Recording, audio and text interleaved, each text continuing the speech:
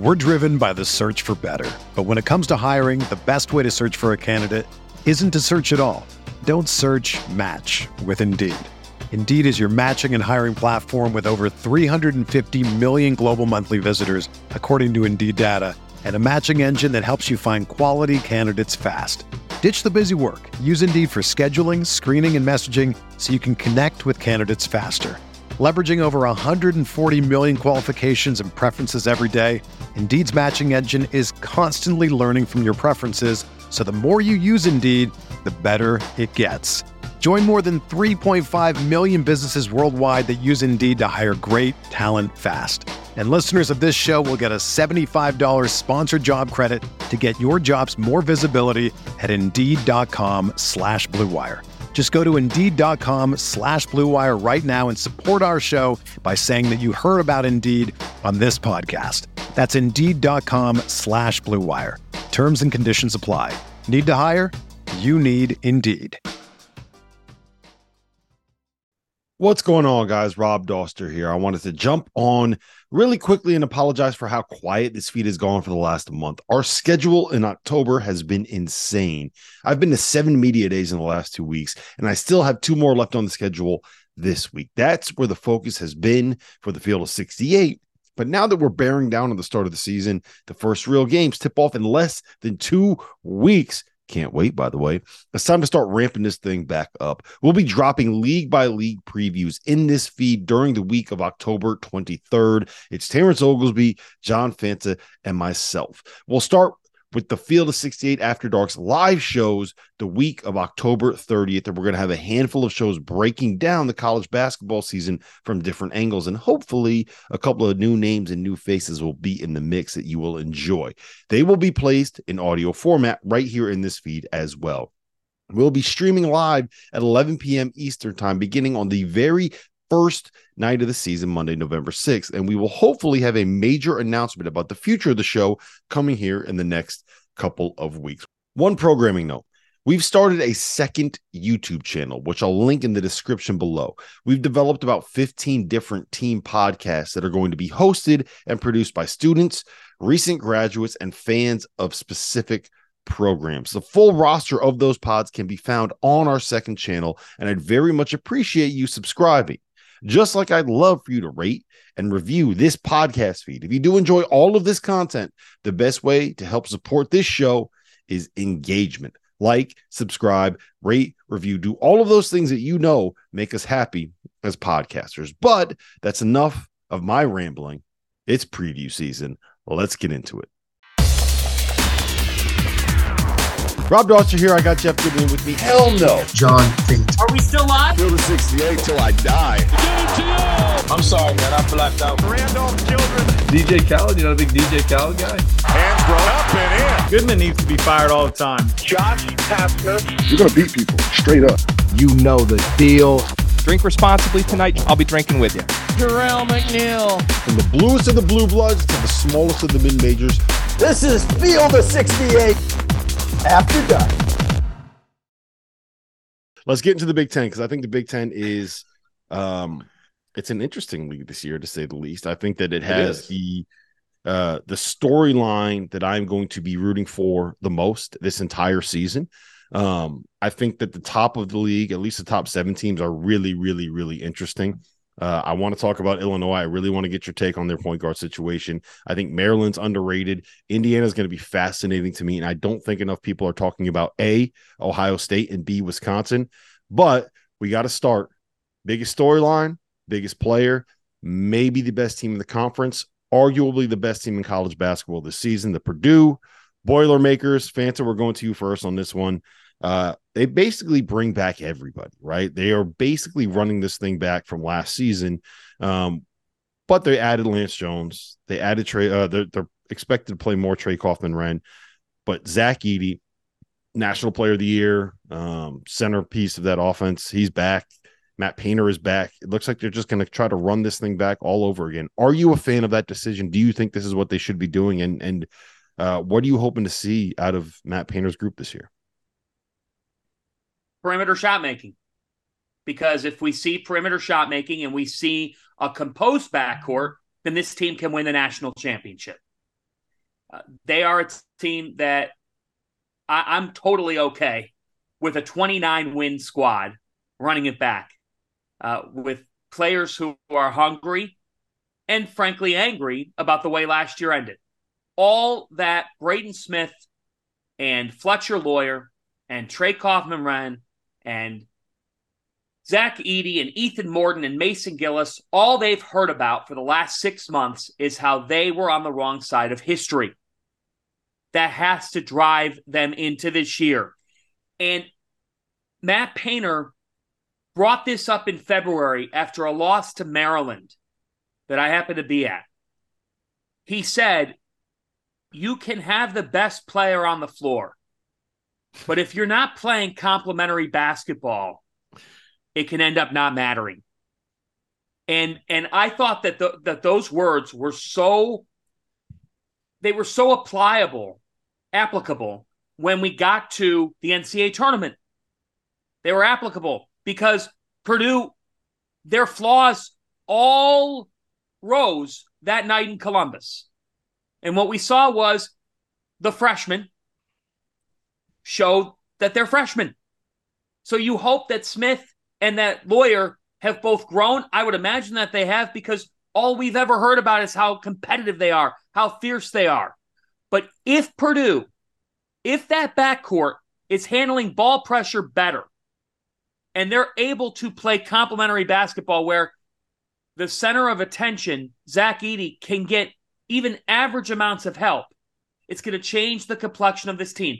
I don't think, and I want to get your thought process on this from both of you, I don't think Matt Painter has to open up a new textbook and start teaching the game totally differently. He's been a great coach. He's just got to adapt and tinker a little bit and hope that a year under these guys' belts and the experience of last year can do what it once did for Virginia. How much do you really have to change? I agree with you, Fanta. Like, how much do you really have to change? You needed your guards to get a year older. Now they're a year older. And here's another thing, too. How often are you going to run into a matchup quite like that against FDU? It was the exact wrong situation for a Purdue team that very well could have ended up at the Final Four with us in Houston, like last year. And for them to be able to run it back, I feel like I would want them to shoot it a little bit better. Braden Smith was at 37.5. Fletcher Lawyer at 32. I feel like he's a better shooter than that. Kaufman-Renn's at a quarter. Like, you got to have guys that shoot the ball a little bit better just for the sake of argument. You want them to be able to space it a little bit for Zach Edey. But even without, the floor spacing that you would want, Edey's still National Player of the Year at 22 and 13. So he's not going anywhere. He's still going to be big. He's still going to be dominant. He could be back-to-back National Player of the Year because, guys, who the hell's going to stop him? Yeah. So Purdue's still going to be very good. They're still not overly athletic, but Paint does such a good job of putting them in the right position. Do they win the national championship?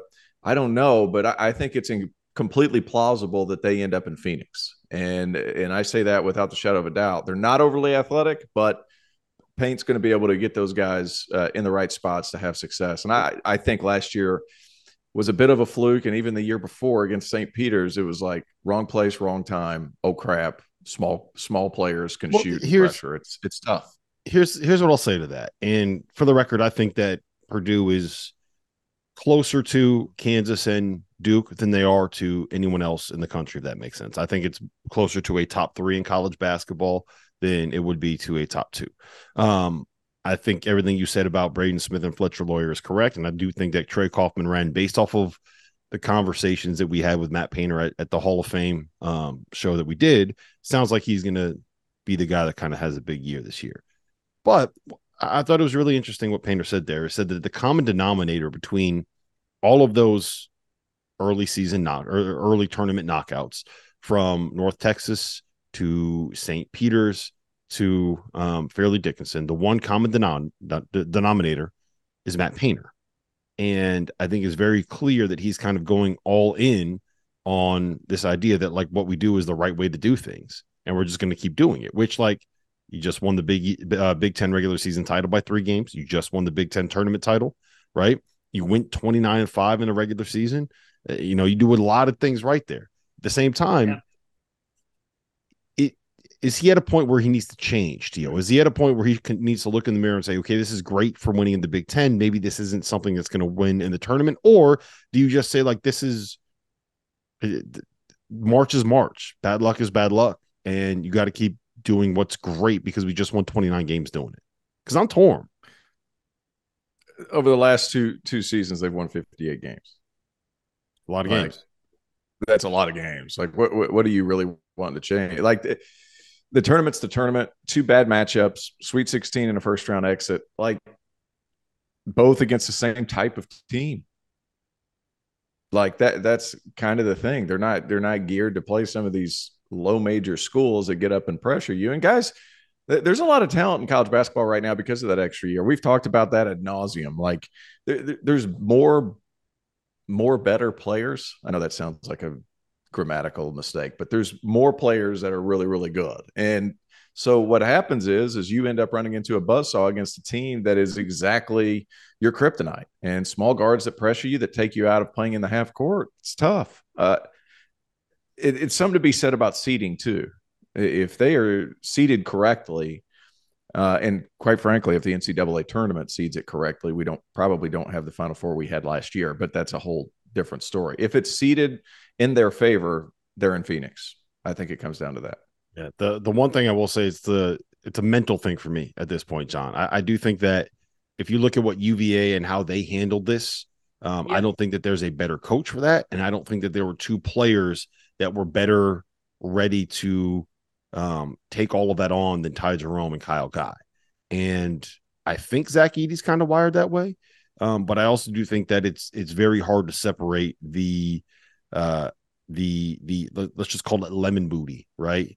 When you start puckering, when you start choking up just a little bit, when you feel a little bit of that game pressure, I think that's probably at least 50% of what's happening with Purdue in some of these games.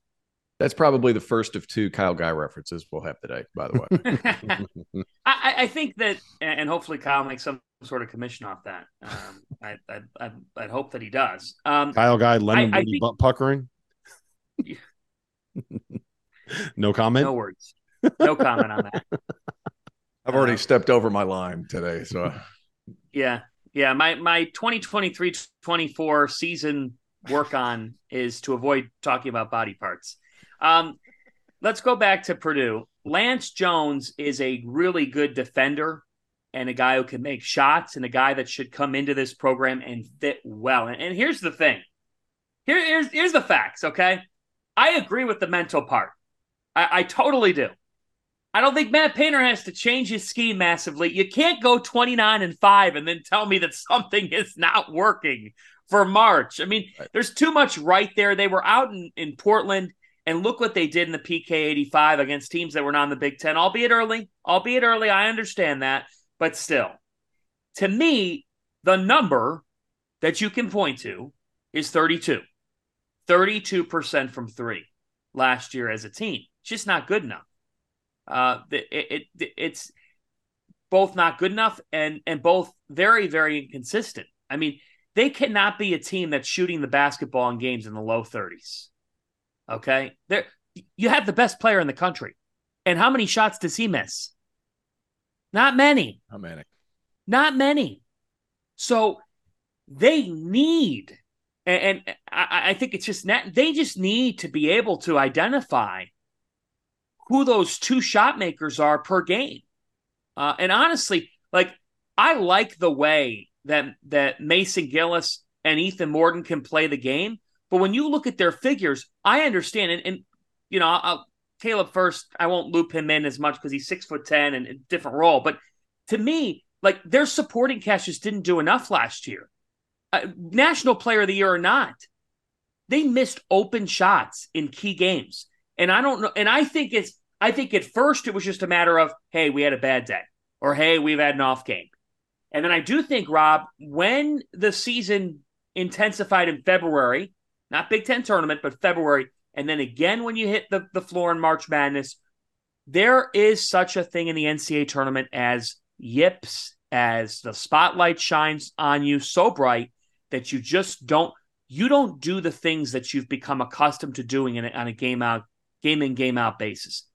It's sometimes simple. It's a make or miss sport.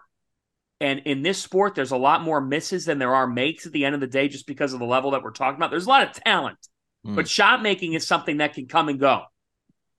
If Purdue can be a team that can turn that low 30s into a number that's closer to 40, and Zach Edey's putting up 22 and 13, then those run-ins with FDU and St. Peter's can all get washed away. To me, there's too much right with this team for me not to say that you have that picture of Arizona up in your locker room and you're thinking about making that elusive Final Four for Matt Painter. To me, the challenge for Purdue actually is showing up in November and understanding that nobody's going to lie down and that you can't advance the calendar to March. We know March is inevitable for Purdue.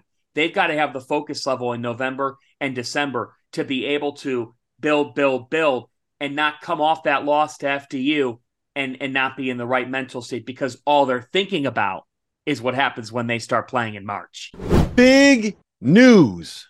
The Almanac is officially back. The most exhaustive and comprehensive guide to the 2023-24 college basketball season is available for pre-order now. If you go to cbbalmanac.com, link is in the description below, you can pre-order for just $15.99 or 20% off the sticker price. The format is going to be a little bit different this season. Instead of an 850-page PDF, you'll be getting access to the full site with league-by-league PDFs available for download. The preview will be live on September 20th. So you have until then to be able to get your pre-orders in. So for insight for all 362 Division I teams from their head coaches and the experts that cover them, make sure you hit that link.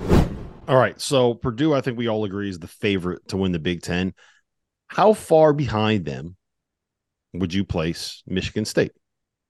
AJ Hoggard, Tyson Walker, Jaden Akins. They got a lot of experience. They can start 5 fourth or fifth year guys. I don't know if they're that far behind. I would make the argument, T.O., that they have a better backcourt, Michigan State does, than Purdue. They do. That's pretty clear. Yeah, I agree with that. It's electric guards against the best big man. It's kind of like good versus evil, depending on which side you look at it. They're not totally opposite, because there's good front court players at Michigan State. There's good guards at Purdue, but two very good teams. AJ Hoggard and Tyson Walker. I remember 2 years ago we were wondering about the guards. We're no longer wondering about the guards. Those guys are proving it right now. Tyson Walker averaging 15 and 3. Like, how much more do you want? And he's a pest defensively. He's everything that Michigan State fans have come to love when it comes to their team. Hard-nosed guard that gets up and pressures you, and then on the other end really, forces the issue, pushes the pace. It's a fun team. It's a deep team. Jaden Akins, does he take another step forward and get into double figures and a big time third option within an offense? To be seen. But they have probably the best athlete in the country in Cohen Carr coming in. I'm a big fan of Jeremy Fears. I feel like their freshman class is really, really good. Are we going to see all of them at their best this season? Probably not. And I hope that Michigan State can hold on to them. But Xavier Booker, extremely talented, arguably the best NBA prospect in this conference, one of the top 5 best NBA prospects, I think, in college basketball. There's just a lot of pieces to really like. That front court, though, the faster. I want to talk about Booker real quick. How much have you seen him? Because one of the things that I've not a ton, because he played on an independent circuit. Yeah, one of the things that I've heard coming out of Michigan State is that he's not yet wired to play like a Michigan State 5-man, if that makes sense. Like the physicality, the toughness, I'm going to try to go get every fucking rebound kind of a mindset is not quite there yet, which I think is like a standard adjustment for freshmen coming into college. And I also think that there's especially Michigan State. Yeah, like there's a high standard there and a high bar to clear. So I don't know. Does that sound like a valid concern based off of what you've seen from him? I think it depends on how, because he's obviously going to be able to provide value right away just from his length, athleticism, and skill. How much is Izzo willing to give? Because physically, from that standpoint, like he's not going to be the same as previous Michigan State 5s. He's just not. So, like, how much is he willing to give in order to get that talent on the other end?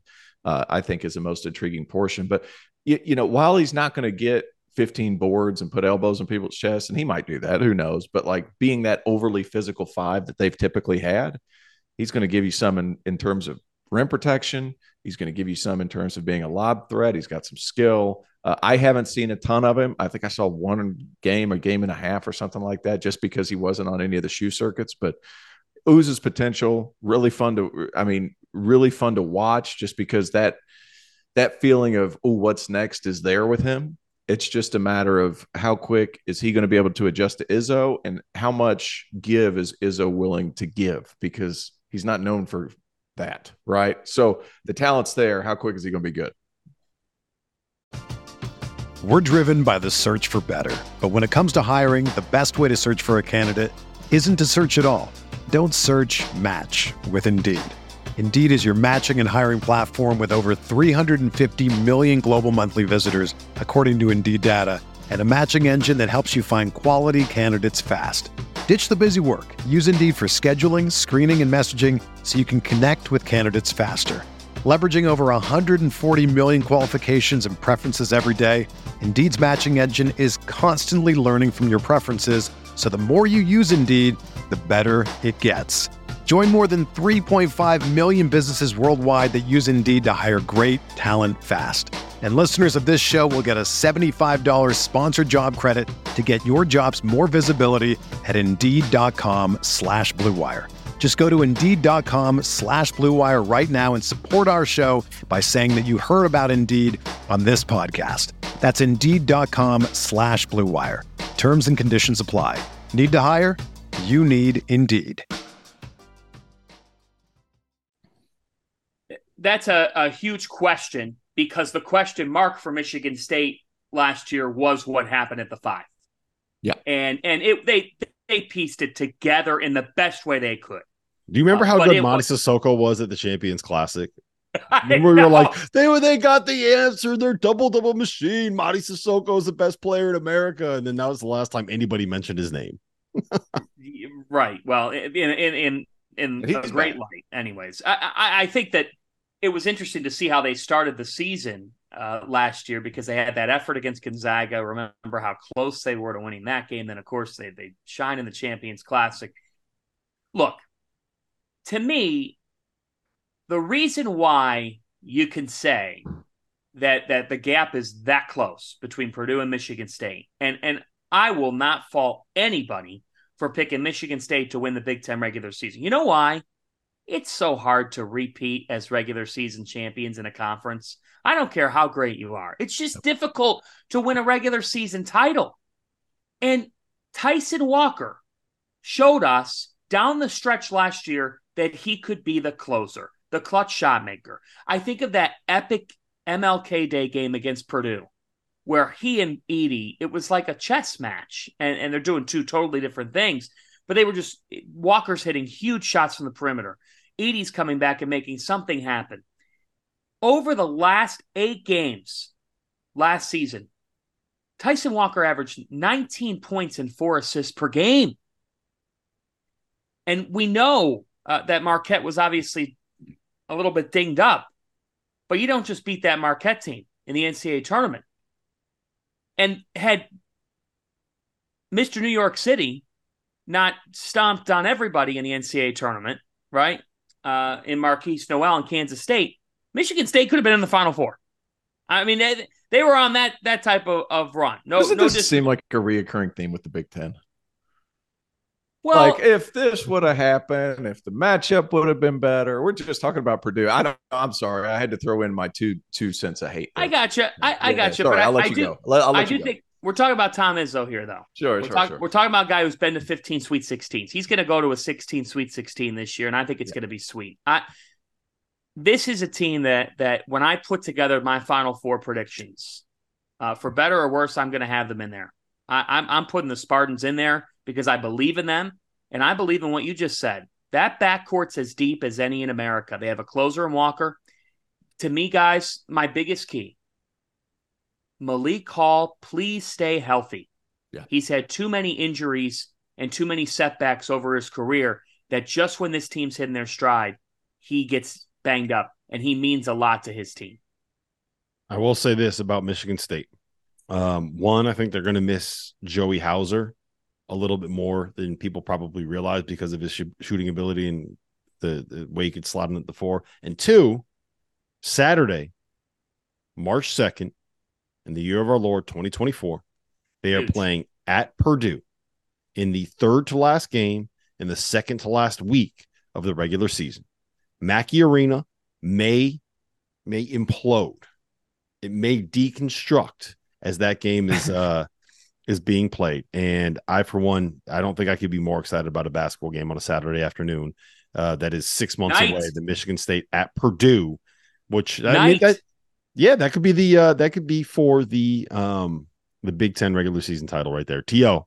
It's a Saturday night game. It is. And I'm just letting Big Ten Nation know, go ahead and get your Peacock subscription up, because they have the rights to some big time matchups in that league. So you guys might as well go ahead and figure out that streaming situation, because I've been told, I've heard rumors. I've heard rumors that there's some big matchups on Peacock. So go ahead and bite that bullet and pay for that one. The schedule's out. The schedules just came out as we're doing this pot. And as you're saying that, I could tell you folks that Indiana and Purdue in Bloomington, Tuesday, January 16th, that game is going to be on Peacock. Yep.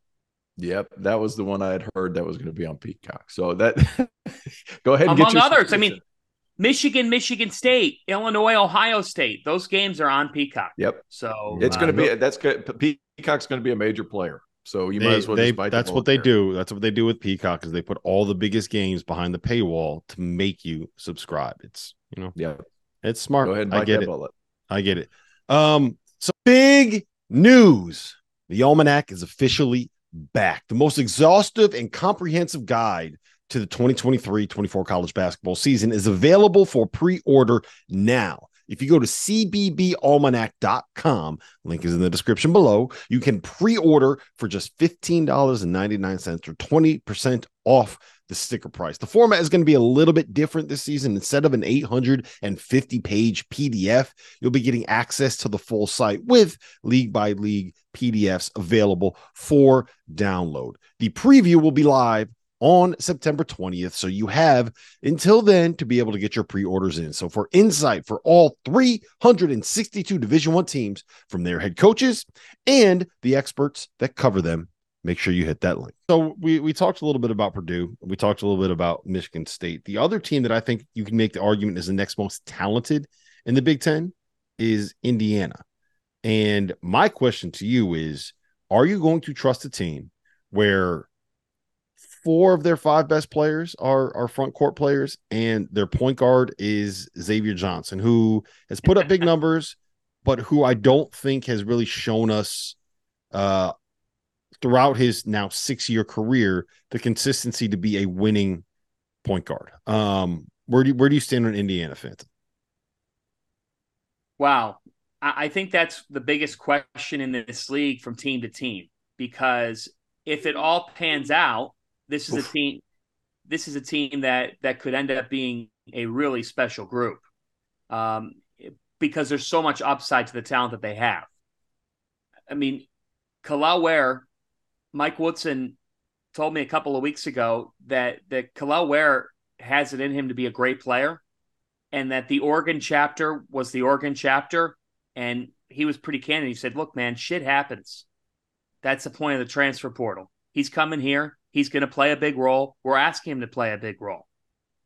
Mackenzie Mbakpo, by all accounts, is oozing with talent. And when Mike Woodson says of a freshman that oozing with talent. Yes, oozing with talent.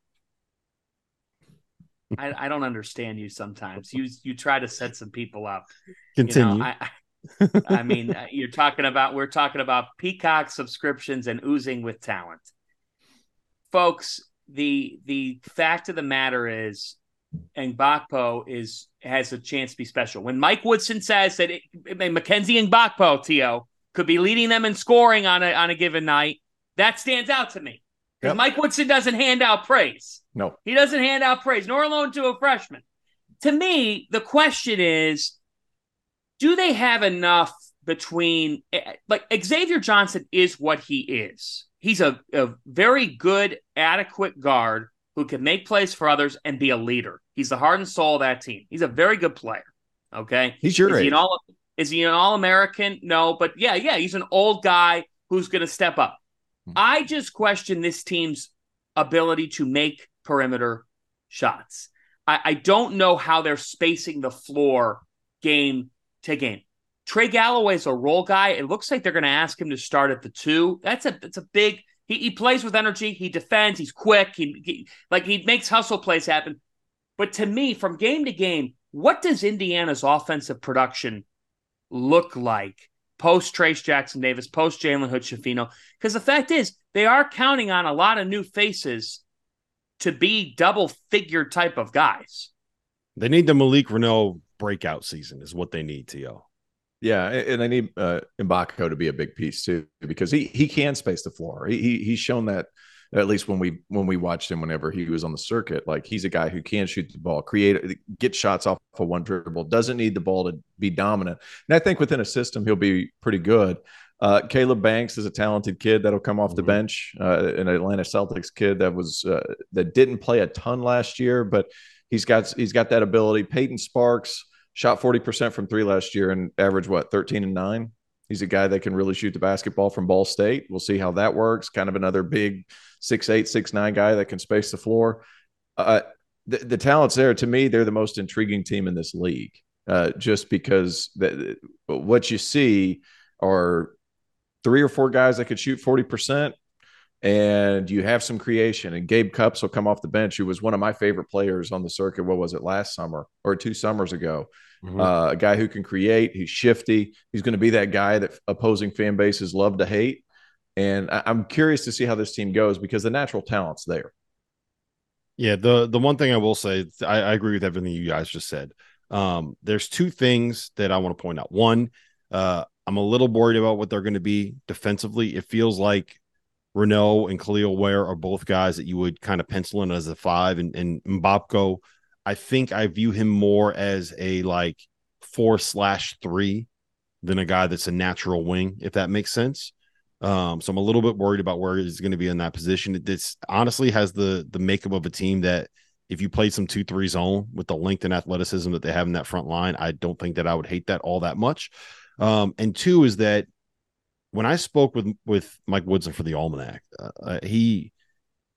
he wasn't really hiding the fact that he was kind of making a public call out of Khalil Ware, like challenging, is he going to play hard enough? Does he want this? Essentially, does he got that dog in him, right? And I think if he did, he'd have been a lottery pick. Yeah, if he did, he wouldn't be at Indiana right now. He wouldn't be leaving Oregon for another school. He'd be leaving Oregon for the NBA. But there were people that kind of had similar questions for Trace Jackson Davis after his first couple seasons at Indiana. And then last year, Trace kind of made that jump and made that leap. And was that Woodson's 3rd season, right? No, Woodson's 2nd season. So Woodson had the season with Trace Jackson Davis and then got him to the point where he turned into like TJD, a bad man. I'm very curious to see how that will work out with Khalil Ware, because the talent is absolutely there. The question is whether or not you can get the best out of him. Speaking of having the talent and trying to get the best out of somebody, the other really intriguing team in this conference is Illinois, and they are always intriguing because it feels like there's always something going on there.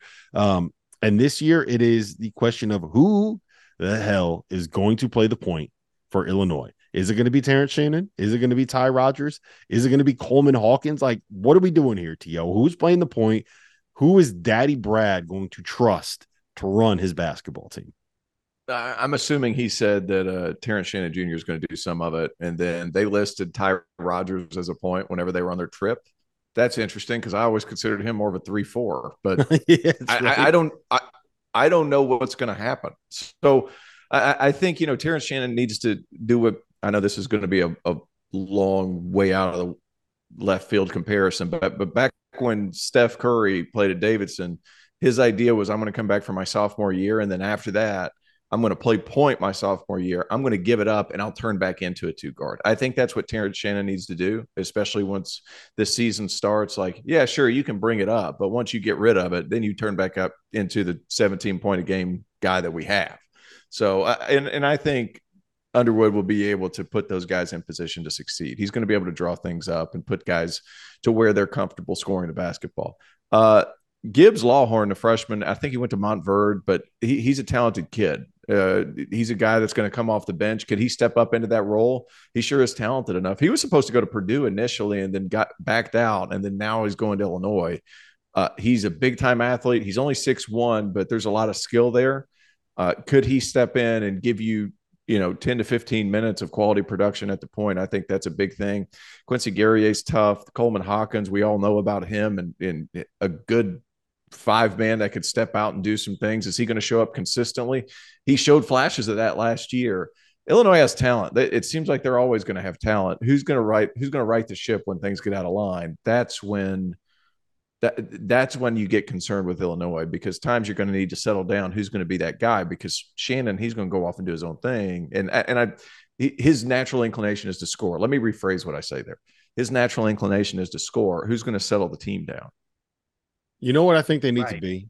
Tell me if you think this is a crazy take, Fana, because it might be a little bit of a crazy take, but I'm here for the crazy takes. I'm here for the hot takes. I think they need to be what Texas Tech was in 2022 in Mark Adams' first year. If you go back and look at that team, they don't really have a point guard on the roster, right? They kind of have a bunch of dudes that are all about 6'6" to 6'10" and really athletic. And they kind of built this identity around, like, you ain't going to score on us. It's not going to be all that pretty, but we're going to win with defense. We're going to win with toughness. We're going to win with athleticism. We're going to win because we're older and more physical than you. And we'll do enough offensively and on the offensive glass and kind of turn turnovers into pick six layups at the other end. And if you do that, right, if Illinois can be a top 10 defense with a guy like Terrence Shannon, with a guy like Coleman Hawkins, with a guy like Marcus Domask, who's coming in and averaged 4 assists at his last stop, with some of like the young pieces, Luke Goody, you mentioned Dre Gibbs Lawhorn. I think that there's enough there to be a top 20-ish kind of a team.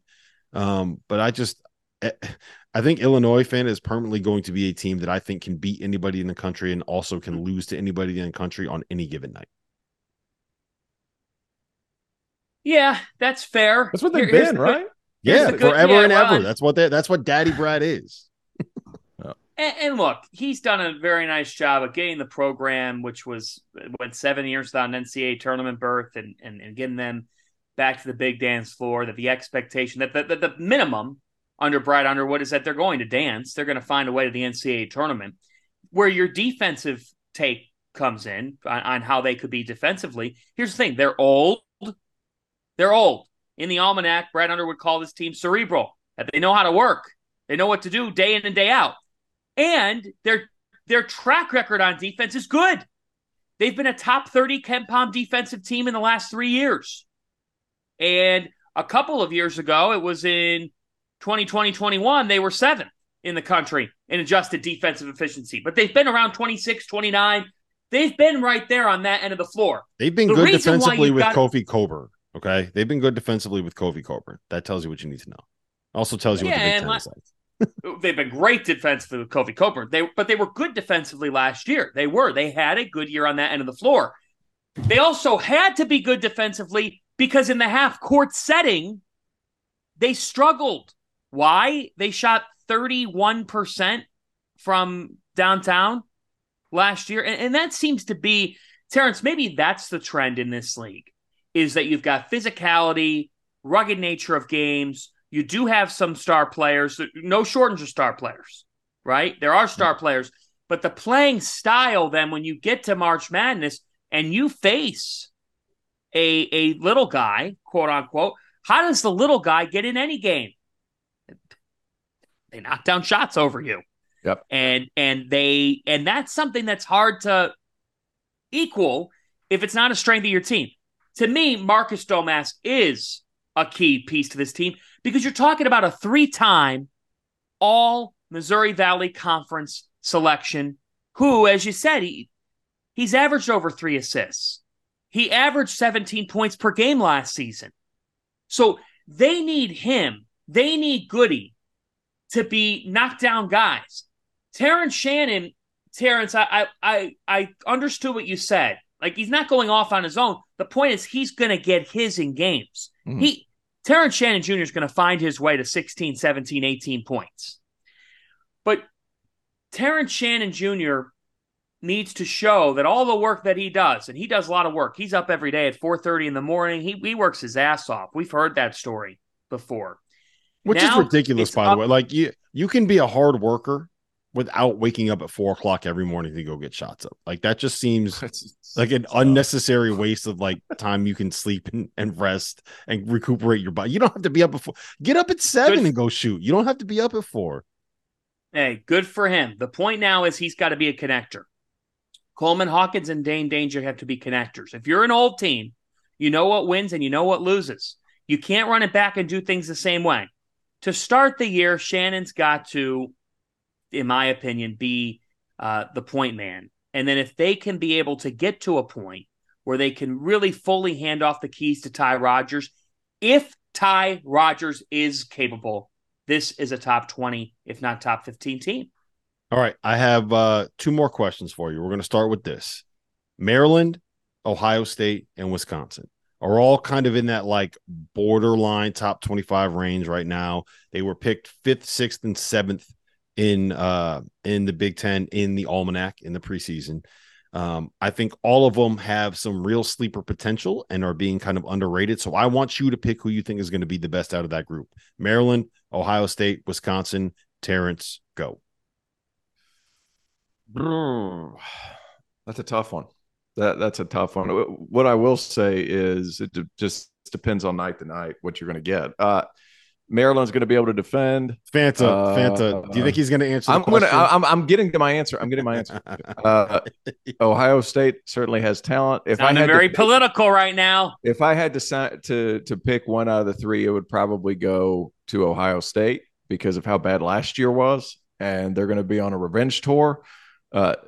I'm just such a big fan of Bruce Thornton. I think he's one of the toughest freaking point guards in college basketball. They're going to be a little bit older. Jamison Battle's a nice player. Akpar is a year older, a year more physical. I'm curious to see how that goes. I think Dale Bonner is – I think he's a very okay player, but I think he's a plug-and-play guy that's going to give you a lot of minutes. But this is a revenge tour. This is a revenge tour for Ohio State, who wasn't very good last year. But all that being said, Connor Esigian is the most underrated and underappreciated player in the Big Ten at Wisconsin. I can't believe you guys didn't have him on a preseason all-conference team. That's crazy. That was all Goodman. That was all good. Yeah, that's crazy to me. That is an oversight of epic proportions. And I like the addition of AJ Storr at Wisconsin too, which is kind of a weird one. But I like what he does. He's big, he's physical, he can knock down shots. Wisconsin, those 3 are really good. I think the revenge tour at Ohio State, there's a lot going on there. Well, I was going to say, for the reasons that you just mentioned, I was going to say it's Wisconsin. Like, I think Wisconsin is borderline, like, I think they're closer to top 15 than they are top 35, and that might be a hot take. I'm a fan. But I mean, look, Chucky Hepburn, I think, is a really good point guard. You mentioned Connor Esigian. We know what Tyler Wall can do. How did he not? Did Jeff not see Connor play last year? I think Jeff. Well, there's your second Kyle Guy reference. Yeah, I'll tell you this. I'll tell you this. It's to me, it's definitive proof that Goodman doesn't know ball. But you give me Chucky Hepburn, Connor Esigian, Tyler Wall. We know how good he's been throughout his career. Max Klesmit is your typical like Wisconsin role player. Stephen Kroll, your typical Wisconsin 5-man.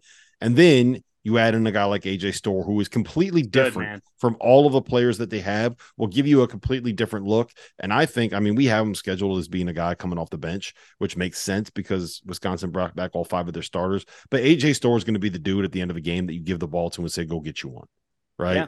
I think that this is going to be a very, very, very good team.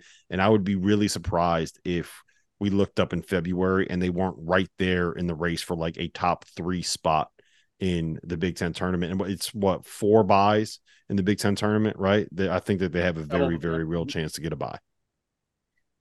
Look, when you bring back 9 of your top 10 scorers, you miss the NCAA tournament, and you've got legitimate sophomores who had solid freshman year and now are going to take a climb, and you bring back 2 guys that were preseason all-conference in Wall and Hepburn. I mean, the logic would say that Wisconsin is going to be a real dark horse nationally. I think the natural question is, can Hepburn now be the guy? Can Hepburn now be the – and maybe they don't – here's the thing. The reason why Storr is a great ad, Rob, is because St. John's went to him a couple times as a freshman late in games last year, and he hit big shots for them. Good. He had a game winner. He had a game winner against Georgetown in Madison Square Garden. I'm thinking at the time, this kid is a freshman, and that's not easy to do. So that was the issue with Wisconsin last year. They couldn't break through in a close game, but now they've got a CGM with a year under his belt. They've got Storr, so they've got shot makers. Like Wisconsin might play a certain style. But, T.O., you know how sometimes you say that Virginia, the numbers are reflective of the style, that doesn't necessarily make them a bad offensive player? Sure. Wisconsin's kind of got that makeup of they might play a certain way because Greg Gard's going to impose that they're going to win a war. But that doesn't mean that they don't have offensive pieces. Like they can win a game 77-72 this year if they need to. Yes. Maryland. Let's make the case for Maryland. And I believe that the answer is still Maryland because they won an NCAA tournament game and they didn't beat Alabama, but they fought. And the Fighting Kevin Willards here are coming off a year where they laid the foundation in College Park. There now is a foundation laid there. He's got one of the leaders in the country as a guard in Jameer Young. I mean, Jameer Young is heart and soul, transferred to Maryland, wants to be the guy that elevates his program. He takes pride in doing that. We don't talk about freshmen a whole lot, but by all accounts, Deshaun Harris-Smith is going to come into Maryland and make an impact. And you know, when you're a freshman, your chances of making an impact increase when you're playing around seniors and experienced players. Your life gets easier. The game does slow down because you have guys that slow it down for you. Deshaun Harris-Smith and Jamie Kaiser should come in and make an impact. They showed some strides here over the summer. I love Jamie Kaiser. Dante Scott's still around. Julian Reese is listed as a junior. He's more like a senior than he is a junior. He's played a ton of minutes here in his first couple years of college basketball. And guys, if you look at Kevin Willard's history, now he had Grant Billmeyer with him, but if you look at Willard's history, Romaro Gill, Ike Obiagu, Angel Delgado, one of the themes is that big men under Willard get better and better and better. Reese is going to be a beast. Maryland is a top 20 team. Yeah, I really like Maryland as well. I tend to lean a little bit closer to Wisconsin than Maryland, but the combination of Jameer Young, Deshaun Smith-Harris. I'm glad you mentioned Jamie Kaiser too. He's a player. All right, I love that. Will the field of 68? Wait, will the field of 68 make their first trip to College Park this year? It's not going to be my first trip to College Park. I used to live in D.C. Won't be mine either. I've been to College. I've been to College Park. Never done an after dark from there. Maybe we will. Never bring the blue wig. Bring the blue wig. No comment. All right. The last one I got for you is we got three teams that we haven't talked about yet that made the NCAA tournament last year: the Iowa Hawkeyes, the Northwestern Wildcats, and the Michigan Wolverines. First and foremost, Juwan Howard. He's got the. What do we got there? This is my last trip to Maryland. I have it. Wow. Right here. Was that the game you got ejected for punching a dude in the face? No, it wasn't. Another nightmare ending for the Terps. Oglesby hits the game winner, 73-70. My only trip to Maryland. Oh, there you go. I'd love to go back. Only fond memories. Is it because you and SVP have the same hairdo? SVP, look, my story on SVP, after I hit the game winner, I tried to get him to take a picture with me, and he took a picture of me. I can't find that picture anywhere. He had it deleted from history, and I had it taken at half court at Maryland, and I cannot find that picture. After so SVP, help me out. You're a hero, man. You're a hero. After you hit the game, that's actually hilarious. All right. The Michigan Wolverines, hopefully Juwan Howard, he had heart surgery. So we're wishing for the best for him to get back on the court and get back healthy. But Michigan, Northwestern, and Iowa, three teams that made the tournament last year, three teams that are borderline tournament teams this year. Where do you start? We'll go to you first on that one, T.O. Where do you stand on who's going to make the tournament out of that group? Can any of them make the tournament? Michigan, Iowa, and Northwestern. Has Northwestern ever done it 2 years in a row? They've only done it twice ever. Oh, come Ever. on. That's wrongful hate. Wrongful hate. What's Yeah. wrongful? What's wrongful is that they still have Boo Booey, Ty Berry, and Brooks Barnheiser is a dude. We'll All see right, if so Northwestern's not going to be a part. the Sorry, man. the problem with going all in on Boo Booey is that I don't know how long he's going to be able to. I don't know if he'll have the stamina while he's just carrying Greg Waddell on his back everywhere. So I don't know. I don't think I can get on board with the Boo Booey bandwagon. Now this is the sector of the Big Ten where, like, if only Sleepers Media could crash the Zoom right now, because here you go here with, I mean, of the three you just mentioned, I think that the most curious one is Michigan. It has to be Michigan because they went through an offseason that was really strange. I mean, let's face it, the Caleb Love thing was just plain odd. Mm-hmm. Okay. And then you transition to, okay, so then what's going to happen here with this team in the backcourt? And the fact is that they're walking into this season now, and they're really counting on Doug McDaniel to take a significant leap. I think he has it in him to do so. And Namari Burnett to come in and hopefully, by virtue of playing for a team previously that didn't have a real carved out role for him when it comes to minutes, that he can come in and now be a guy that if he averaged 6 points in 14 minutes per game, can he average 12 to 14 for his team in a game? But I don't know what to expect from this team. Frankly, one of the early season games that I am overly fascinated by is at Madison Square Garden on Monday, November 13th, because it is literally a week into the season, and St. John's is hosting Michigan. I think I know what to expect from St. John's, but I don't fully know what to expect from either team. Who's good, who's not, what's their rotation look like? Olivier Camwa helps Michigan. He does, but he's not the guy on a team. He's not, and that's my curiosity with Michigan. They don't have a guy.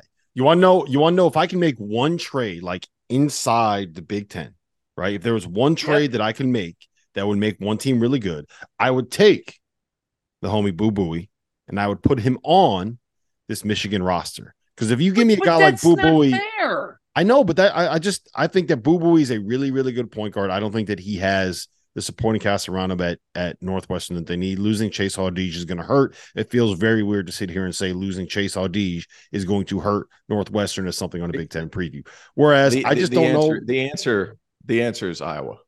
Yeah, that's what I was going to get to. Is I don't trust the point guard play. I think that there's a good supporting cast and there's no guy at Michigan, which is why I'll just lean on Iowa. Fran's just always going to find a way to turn his team into a top 5 offense. They'll play enough defense to get to 9 or 10 wins in the Big Ten, and 9 or 10 wins in the Big Ten is going to get you a trip to the NCAA tournament.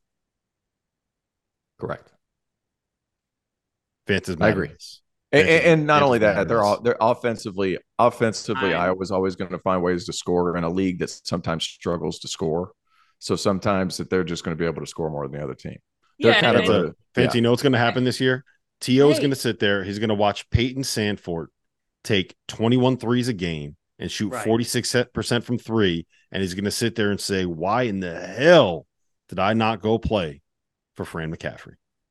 Yeah, of course. Look, Fran McCaffrey is a dream to play for, particularly from the offensive end of the floor. You're going to learn the game at such a high level. You're going to be able to process the game, and you can go pro. I mean, he has shown he could develop guys into pros. Look at your game face right now. That's McCaffrey. Yeah, hey, you know what? He's got his personality. I want to play for him. I think Fran's Fran, here's the great thing about Fran McCaffrey. He is so true to himself. I love it. I love the guy. When you actually sit down and talk with him, he will answer your question. He's not a BS guy at all.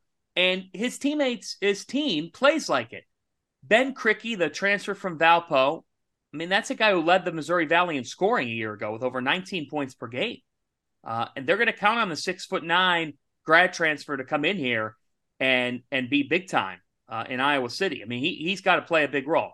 Patrick McCaffrey's still there, and I hope Pat has a terrific year and is able to step up and help his Hawkeyes to the NCAA tournament. Peyton Sandfort is a guy that's just continually grown throughout his career.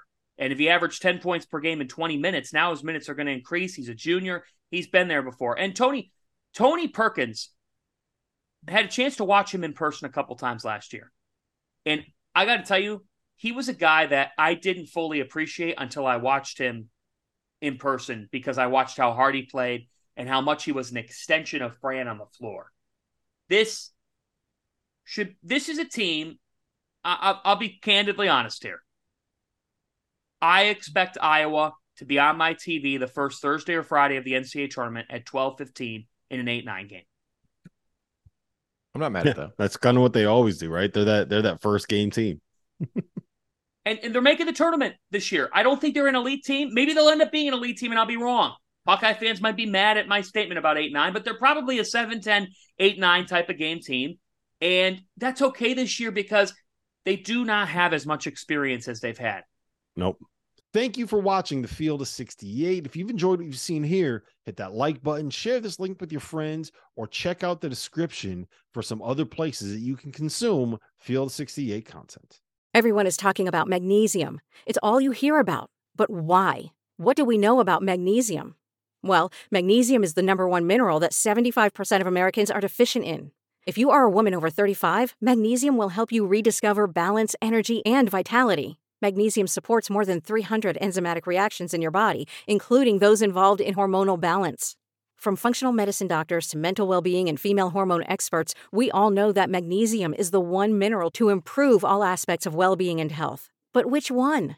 Magnesium Breakthrough from Bioptimizers, the trusted choice recommended by leading experts with 7 best-absorbed forms of magnesium to ensure your body receives the support it needs for overall well-being. Go to bioptimizers.com/balance today and use code BALANCE10 for 10% off. Support your journey to wellness at bioptimizers.com/balance. Magnesium Breakthrough from Bioptimizers, your foundation to optimal health and vitality.